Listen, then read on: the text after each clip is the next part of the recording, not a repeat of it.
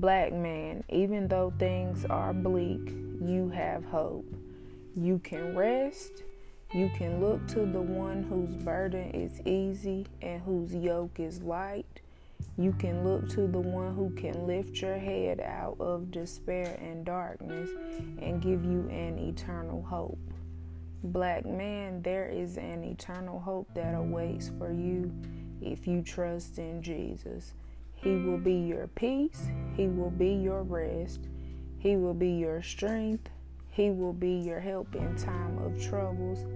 He has done it for plenty of black men before, so I know he can do it for you too.